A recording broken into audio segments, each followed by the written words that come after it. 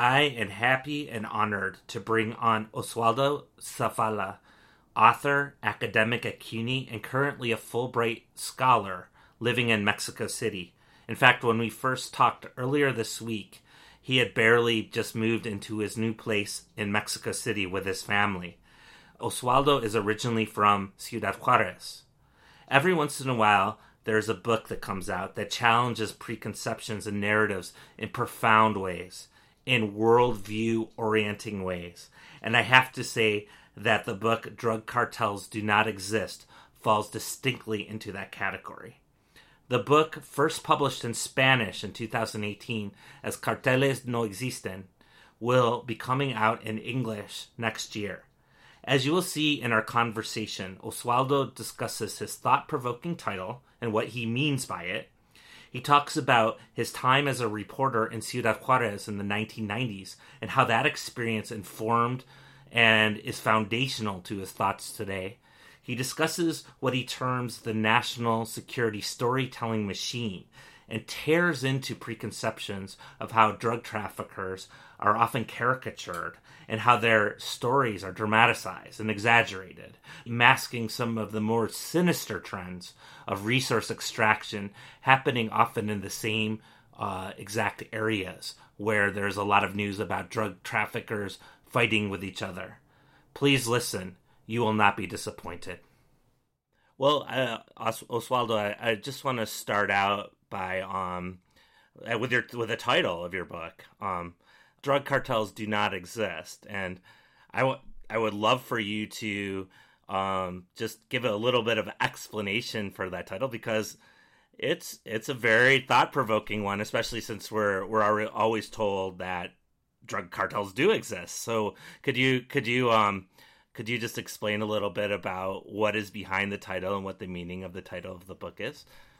Great. Drug Cartels, Drug Cartels Do Not Exist is a book that aims at criticizing the language that we use daily to talk about the phenomenon of drug trafficking.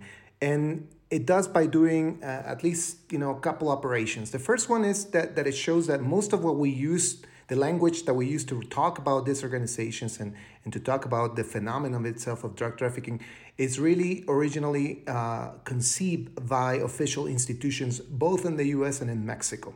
And so by arguing that drug cartels do not exist, what I'm actually trying to put forward as an object of examination is the fact that we talk about a phenomenon that cannot be really understood from direct experience, but actually from the language that was built to conceive of it in the first instance. And so the cartels itself is a concept that can be originally traced back to institutions like the DEA and the Department of Justice in the United States, and that has a long history and that connects with the prohibition and the anti-drug policy organized in the U.S. Back in the 1980s, and then that slowly was adapted into Mexican anti-drug policy in the subsequent decades. So when I say drug cartels do not exist, I do not mean to say that the violence does not exist or that drug trafficking itself is not a problem of concern.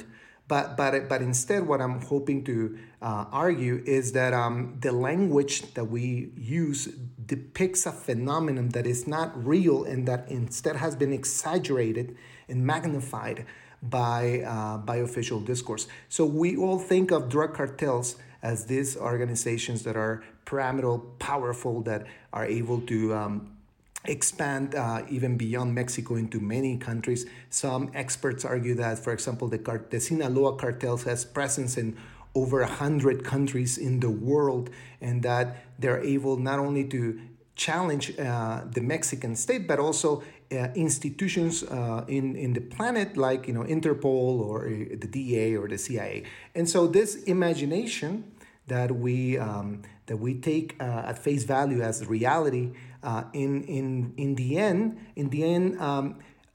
supplements and contributes to the national security agenda of the United States, and it advances geopolitical objectives from the global north into the global south, and it pushes countries like Mexico or Colombia to increase their spending for the military and to adopt and accept violent and repressive strategies that end up not only hurting society as a whole, of course, but also participating into other objectives that have nothing to do or very little to do with the so-called drug war. For example, one of those being the extractive process that goes on in those areas where the government, Mexican government, and U.S. agencies claim to be fighting drug cartels. As, for example, in the case of the state of Tamaulipas, where you have organizations like Los Zetas supposedly in control of the territory, where at the same time, simultaneously, there has been one of the largest extractive projects in the country.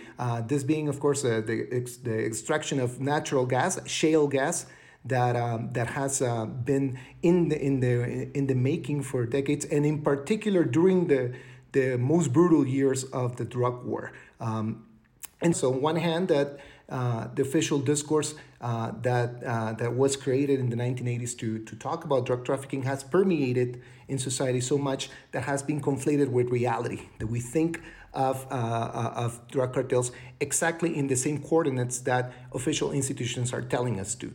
And two, that this discourse justifies, advances, and consolidates U.S. hegemony in countries like Mexico, and that, of course, this also contributes to that same consolidation of Mexican political and business elites in the country.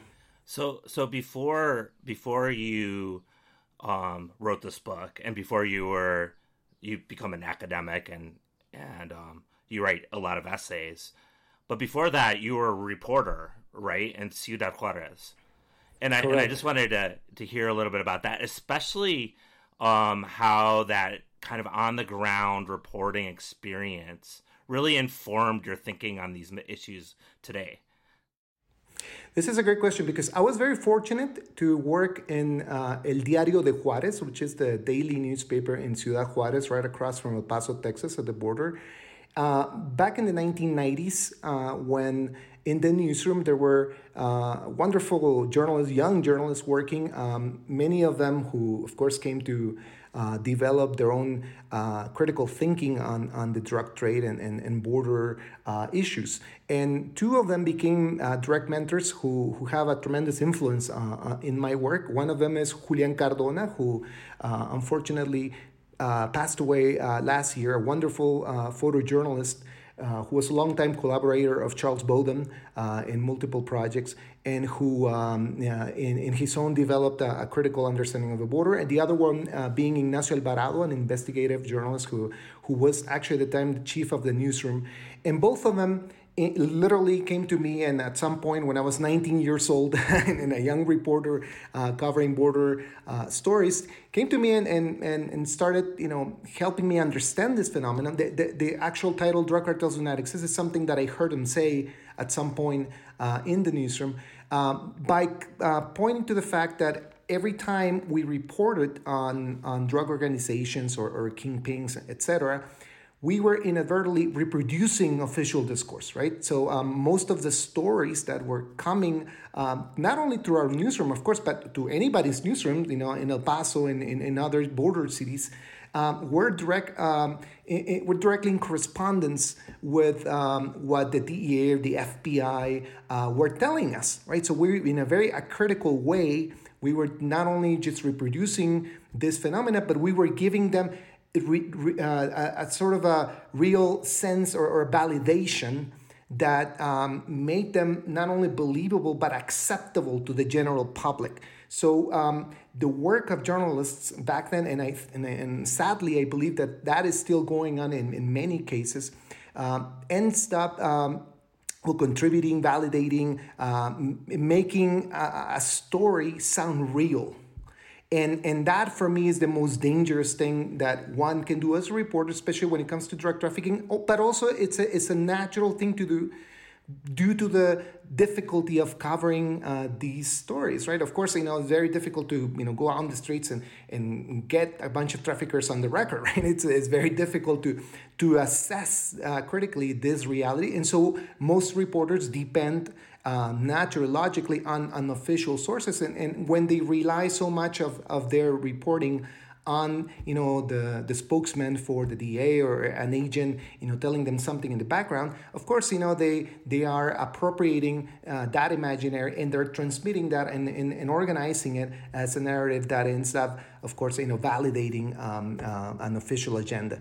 And so this experience in the 1990s was crucial because these reporters, of course, to the extent that it made our work a lot more difficult, we try to separate ourselves from official institutions. Now, of course, we would still come to the spokesman and try to get a soundbite or some sort of a citation. But once you start organizing the story, we made it a point not to accept a lot of this vocabulary or the understanding they were telling us about these organizations. One of the examples I can give you comes to when the moment when in the 1990s, around 1995, the Office for Drug Control Policy in the White House organized this encounter at the U.S.-Mexico border, with Janet Reno, then the Attorney General of the U.S. This is, of course, during the Clinton years, and the Mexican counterparts.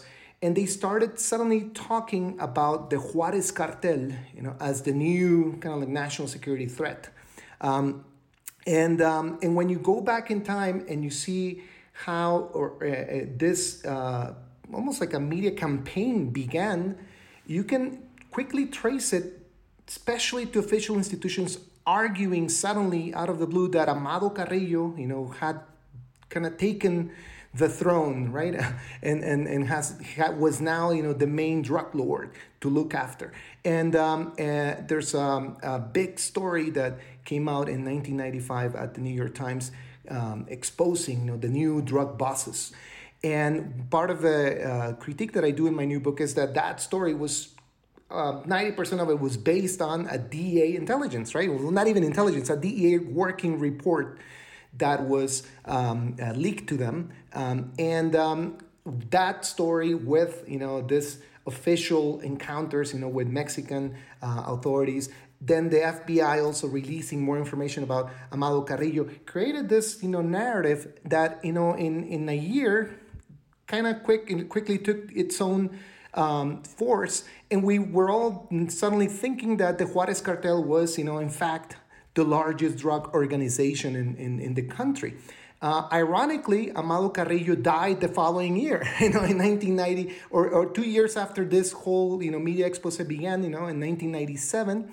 And so one lesson to draw from this epoch is that very quickly, they started replacing one trafficker with the other, and this long stories, replaceable names and faces and even organizations just quickly, took its own speed, right? And so, if you move forward in the following years, suddenly you can get very quickly dazzled and confused, by the endless number names and I guess attributes of these organizations, and so part of the thing that to consider when you think of drug trafficking is that you're really looking at a narrative machine, a storytelling machine that seems to no end, that endlessly repeats and combines names and even brings back from the past traffickers that were long forgotten and suddenly are come back to full force, like the case of Rafael Caro Quintero, who was blamed with the killing of DEA agent Enrique Camarena back in 1985, who was released in 2013 and now allegedly leads a new cartel fighting the drug war in Sonora. And so what is fascinating to think when you consider the long history of drug trafficking is that we are not really talking about traffickers themselves directly, but stories that are articulated over and over, many of them in a very contradictory way, and that in an almost endless continuum keep pushing, the idea that we are to suffer an endless war between cartels, and that our state has no recourse but to fight them, desperately for the control of the national territory.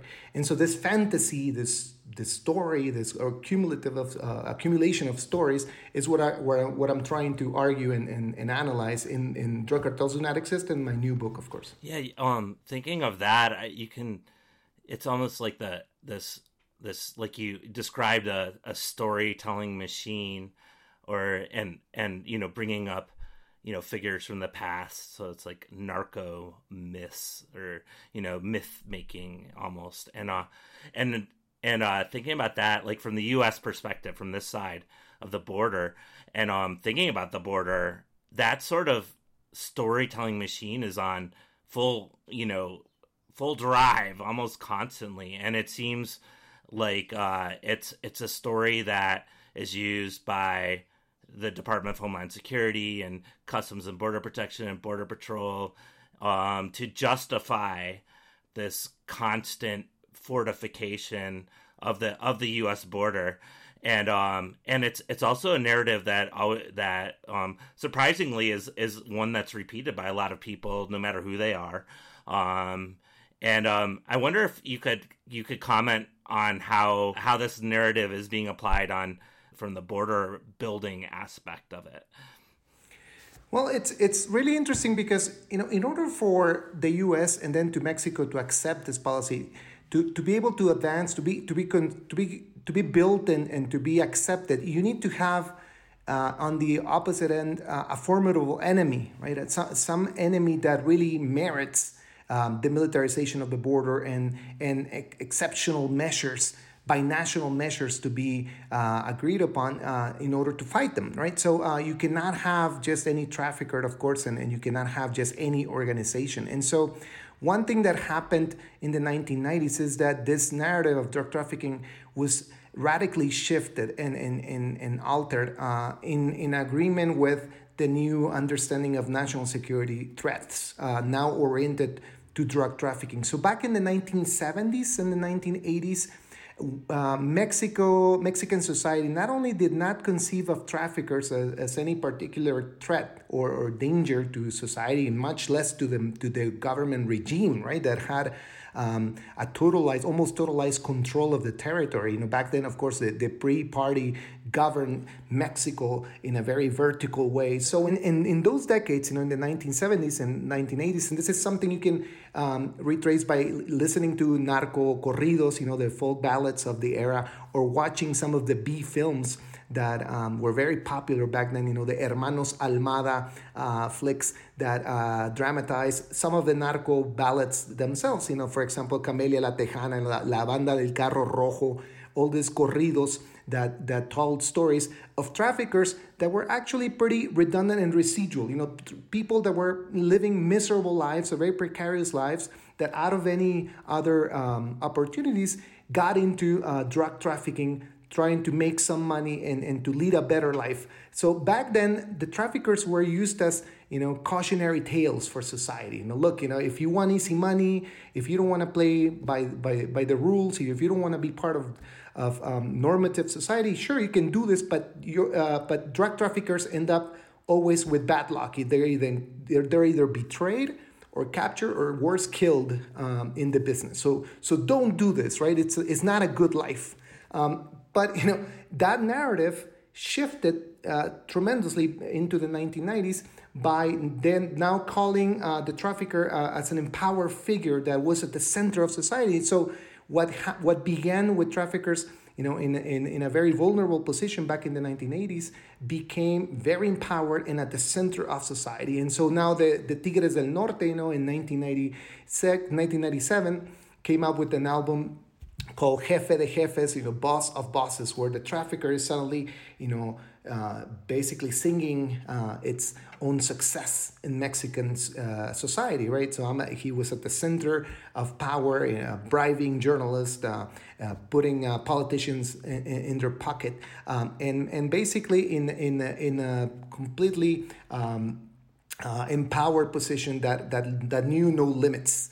And that narrative in my point of view at least, was configured as a result of this shift in the national security agenda. So in 1986, President Ronald Reagan signed this secret directive calling drug organizations a new national security threat, replacing global communism as the center of the new national security agenda in the hemisphere. And after that, the Mexican government was pushed into following that dictum and reorganizing its national security policy to adopt this idea that the cartels were the new enemy. And so President Salinas, at the end of his presidency, around 1989, began, rather at the beginning of his presidency, began arguing that yes, cartels were indeed a national security threat, and that language continued to escalate in the following decades. So when we finally got to the presidency of Ernesto Zedillo in the 1990s, the U.S. and Mexico were finally kind of like talking at the same level. They were seeing eye to eye on this received idea that traffickers were in fact the new problem. And this is when a cartel like the Juarez cartel became the nemesis of both countries. And so both countries, of course, signed these new agreements of cooperation, and of course transfer of training and weapons.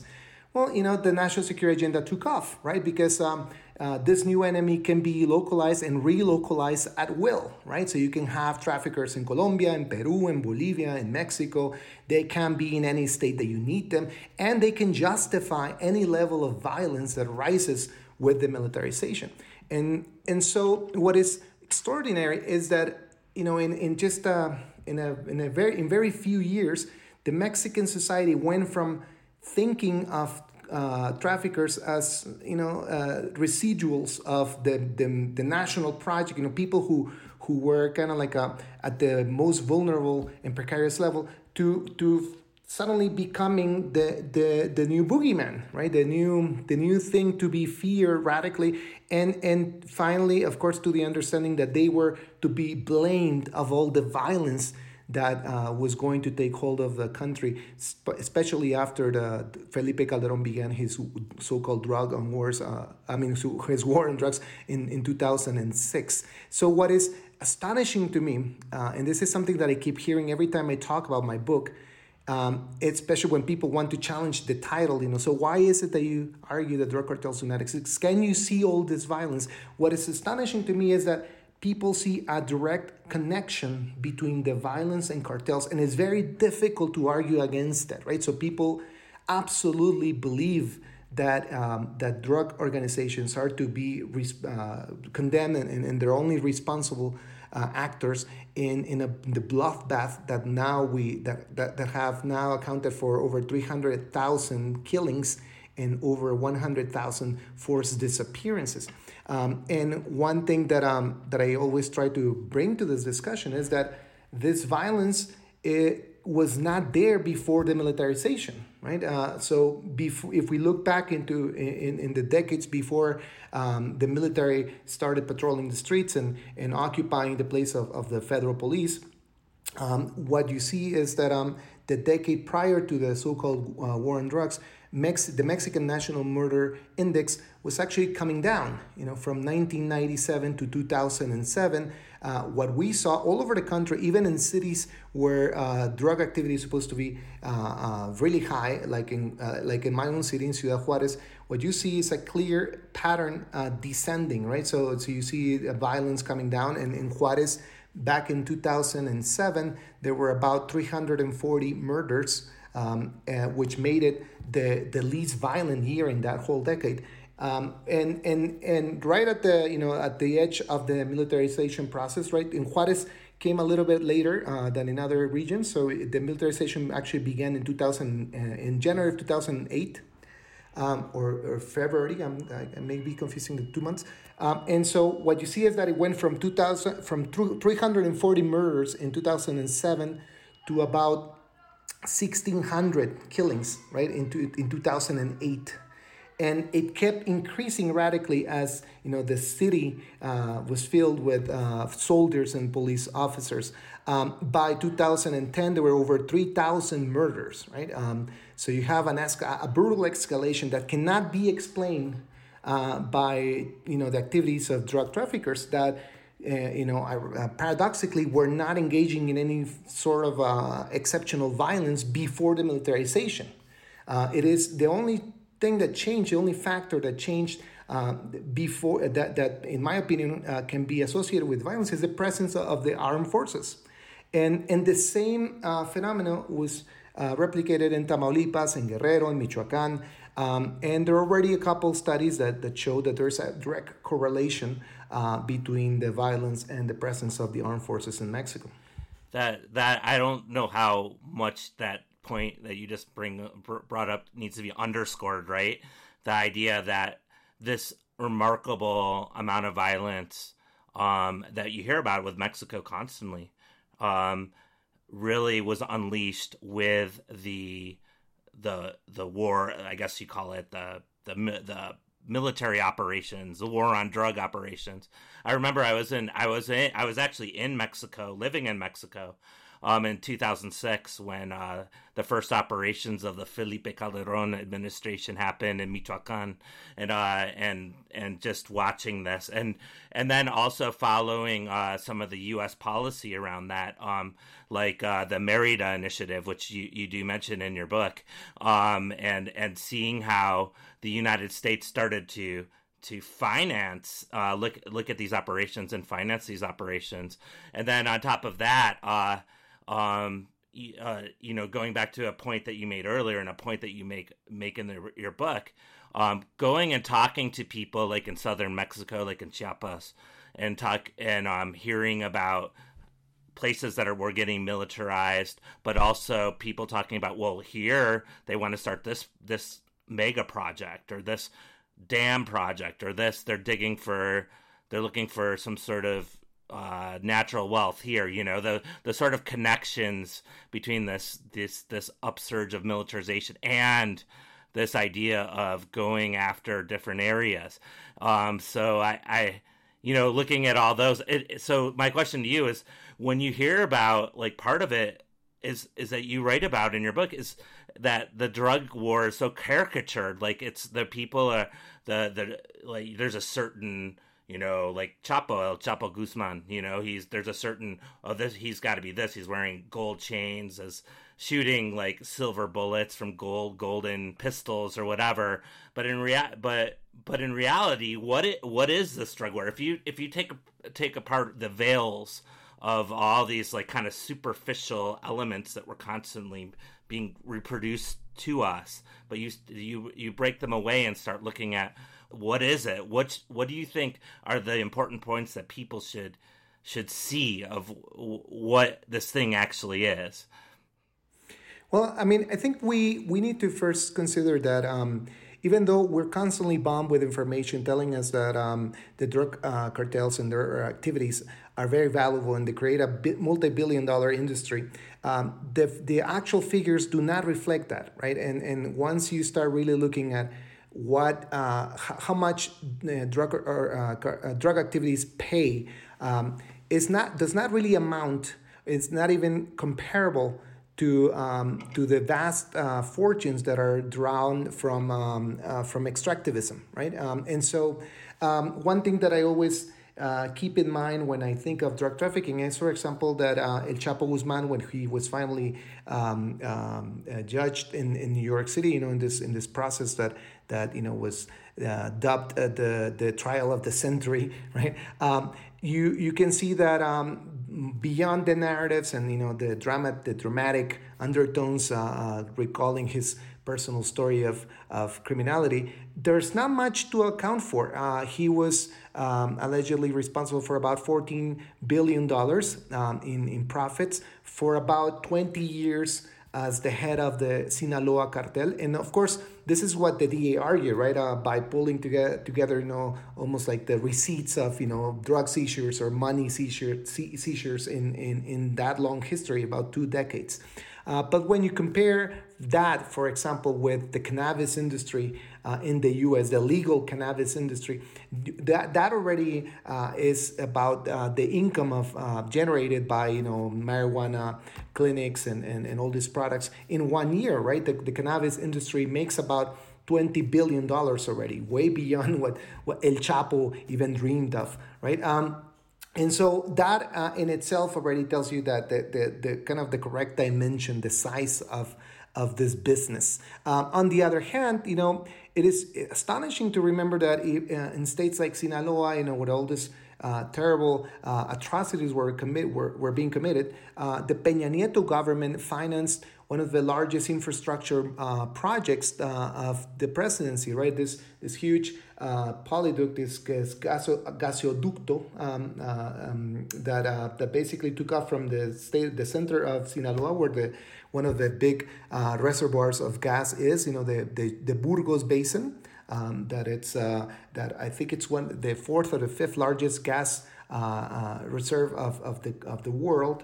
And this duct, this pipeline goes from Tamaulipas all across Mexico, northern Mexico, and into California. And one of the big companies that was involved in this project was Sempra Energy, this company based in California that not only had to bribe and deal with many different local governments for different claims of illegality in the development of this pipeline, but that it ended up actually bringing into its board Mexican officials, right, from previous governments that facilitated a lot of the business dealings to make this possible. So what is incredible, right, is that most of the attention in national media was focused on the so-called drug war and Los Zetas, horrifying everybody and causing all this damage.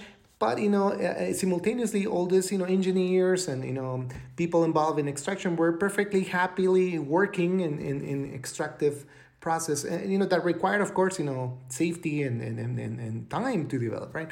And so that same model, I believe, is happening in many other places. Right now, I think the most of the attention should be focused on the state of Sonora, where a new lithium reserve it's been explored, and if it proves to be the size that they're expecting, it should be a reserve even larger than the one in Bolivia, right? So lithium, it's in the middle of a big national debate. President Lopez Obrador wants to nationalize the resource. And of course, there are already Chinese and Canadian companies bidding for projects. I think there are already 2 projects undergoing. But, all this is happening. While all this is happening, we keep hearing of, drug cartels fighting for the turf, fighting for the plaza. And one has to, of course, always question, why is it that suddenly, a little town in Sonora is so crucial for drug cartels to put everything at stake and to fight for that particular path, when, as we know, the 2,000-mile border offers many alternatives, right? I mean, if coyotes and undocumented migrants can every day come up with a new path to try to gain a new life in the U.S., how is it that traffickers focus so heavily on one single place, a place that nobody's heard of, and then suddenly, very quickly, fight to death, in a different other place that appears to be very disconnected from the drug trade? All this, of course, while these tremendous debates and possibilities are happening with the extractive industry. So lithium, natural gas, oil, minerals are, I think, behind the stories that we hear of drug trafficking. And I think that's where our attention should be focused on. Do you know where the town is, where the lithium, or the area of Sonora? I do. I think one of them is Caborca.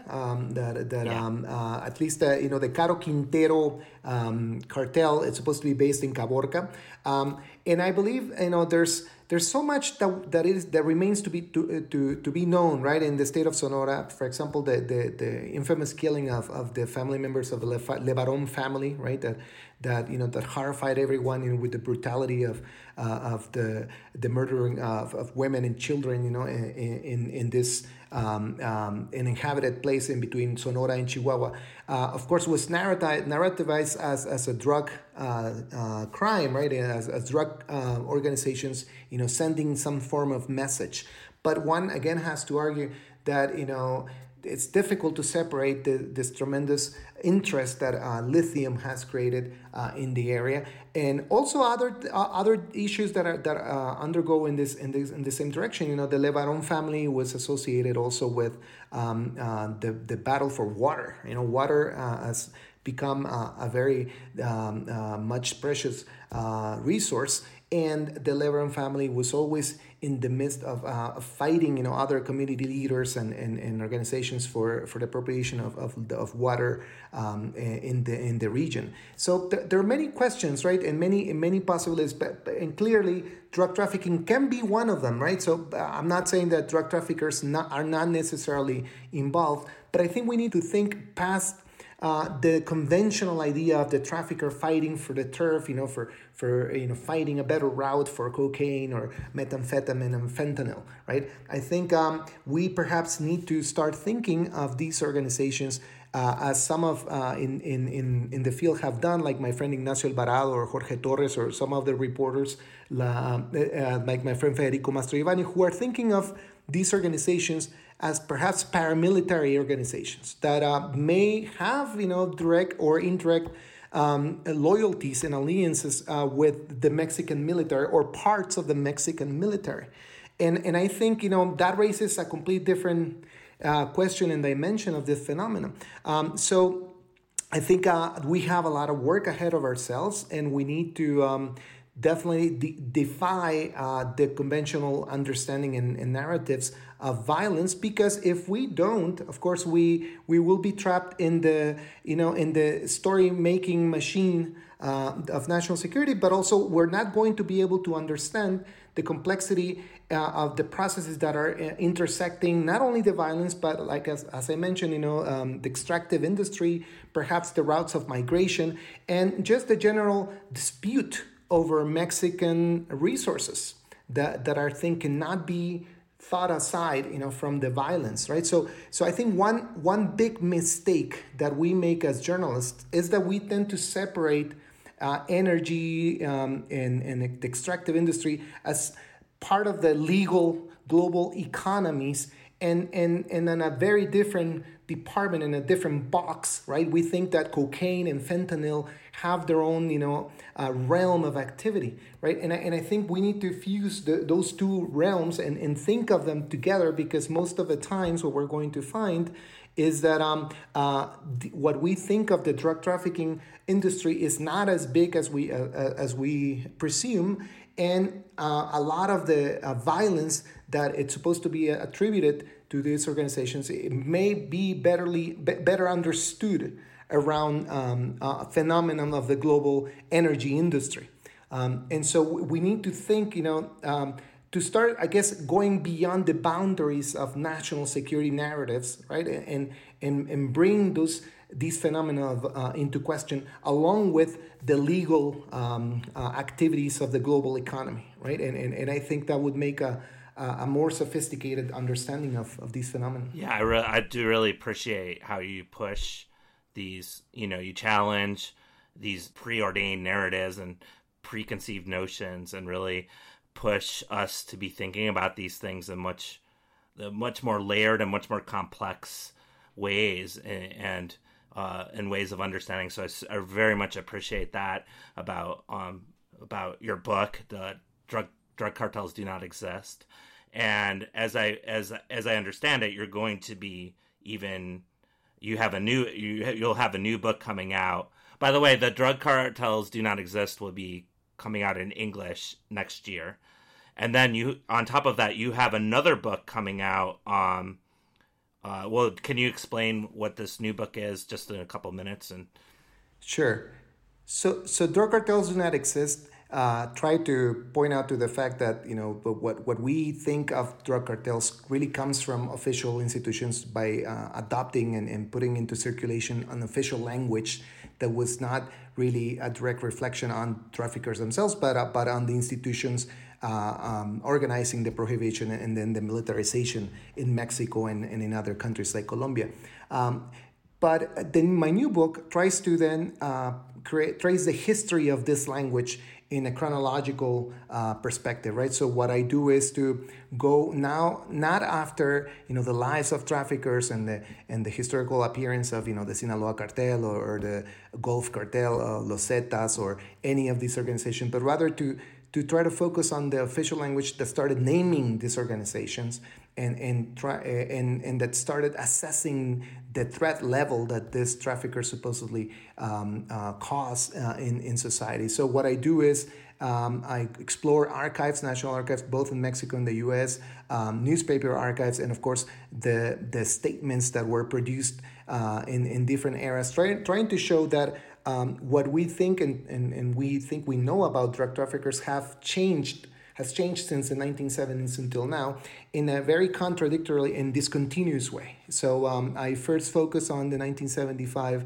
binational militarization of the so-called Golden Triangle in Sinaloa, Chihuahua, and Durango that was called the Operation Condor, that basically brought together for the first time the two countries to eradicate poppy and marijuana fields especially in the mountains of Sinaloa. And instead of seeing this as the beginning of the drug war, what I tried to show is that it's part of a long history of inserting the military in a phenomenon that was, for the most part, driven by peasants, by poor people trying to find a living, and that it unleashed this tremendous violence that was later organized and brought together by the Mexican government with the help of the U.S. for profit and for other political purposes. And so instead of thinking, the history of how these organizations were created and empowered across the decades, what I wish to show is that it is the language itself that has been radicalized throughout history. So what started first as naming these traffickers as a threat to health, as they did back in the 80s, for the children's sake, that drugs were a danger.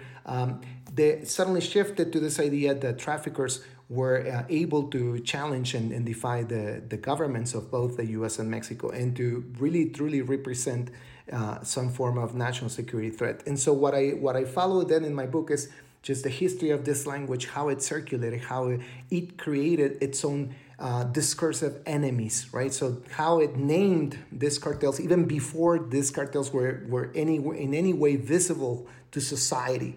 And by magnifying and exaggerating the history of these organizations, they have been able, of course, to push and divest official spending into the military, into corporations, the circulation of weapons, and of course, to just simply make the common public accept the violence of these strategies and to normalize the violence that it ensued. What I hope to do is to go beyond the idea of drug trafficking as a problem and to focus on the national security agenda in general of the United States that keeps naming and producing new enemies. Sadly, as we know, right now, one of those new enemies that have taken that has occupied now the center of debates in Mexico and the United States is, of course, immigration, right? And how even the progressive government of President López Obrador has adopted this radical anti-immigrant stance, perhaps trying to win the favor of the U.S. government, but also because I believe it understands that it's a politically productive policy. In Mexico, as you know, most people support anti-immigrant policies in the country. They support the National Guard seizing and deporting scores of immigrants from Central America and Haiti. And in this way, I believe the Mexican government has just placed itself expectedly in the global phenomena of what Jeff Halpern called the war against the people, right? This planetary angst that pushes and justifies the militarization from the global north to the global south. and that and in which Mexico is not any different from what perhaps Israel is doing in Palestine, and what the U.S. is doing against just the entire hemisphere.